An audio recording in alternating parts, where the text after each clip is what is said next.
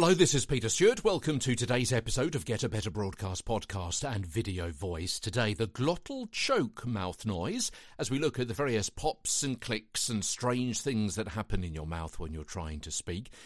These short daily podcasts bring you everything from, mic technique to voice care tips, the physical and psychological, from relaxation to hydration. This is episode 99.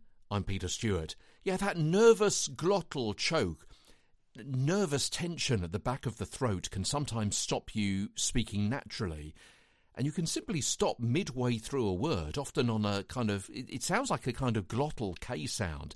It's almost like a small choke, something a little like that. And it's something I've experienced a few times when presenting on stage. And as I say, I've put it down to tension, where you get halfway through a word and you almost can't speak anymore. You feel as though a word is stuck in your throat. It's not a pleasant experience, but it's not world-ending.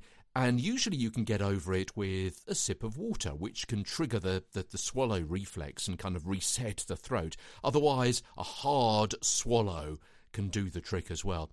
As this kind of situation is probably initially at least rather more mental than physical, again, those tension-busting techniques would have helped beforehand to calm me down and get a grip on the situation, and then in the moment, immediately putting the incident out of your mind so as not to affect the rest of the presentation as well. Otherwise, it can be like a bit of a snowball effect, and it can get bigger and bigger in your mind, and obviously that affects your whole vocalization as well. So that's the glottal choke mouth noise, looking at that today. Tomorrow, number 4 on our series of 7, strange clicks from your jaw. We examine those and look at possible causes as Get a Better Broadcast podcast and video voice continues tomorrow.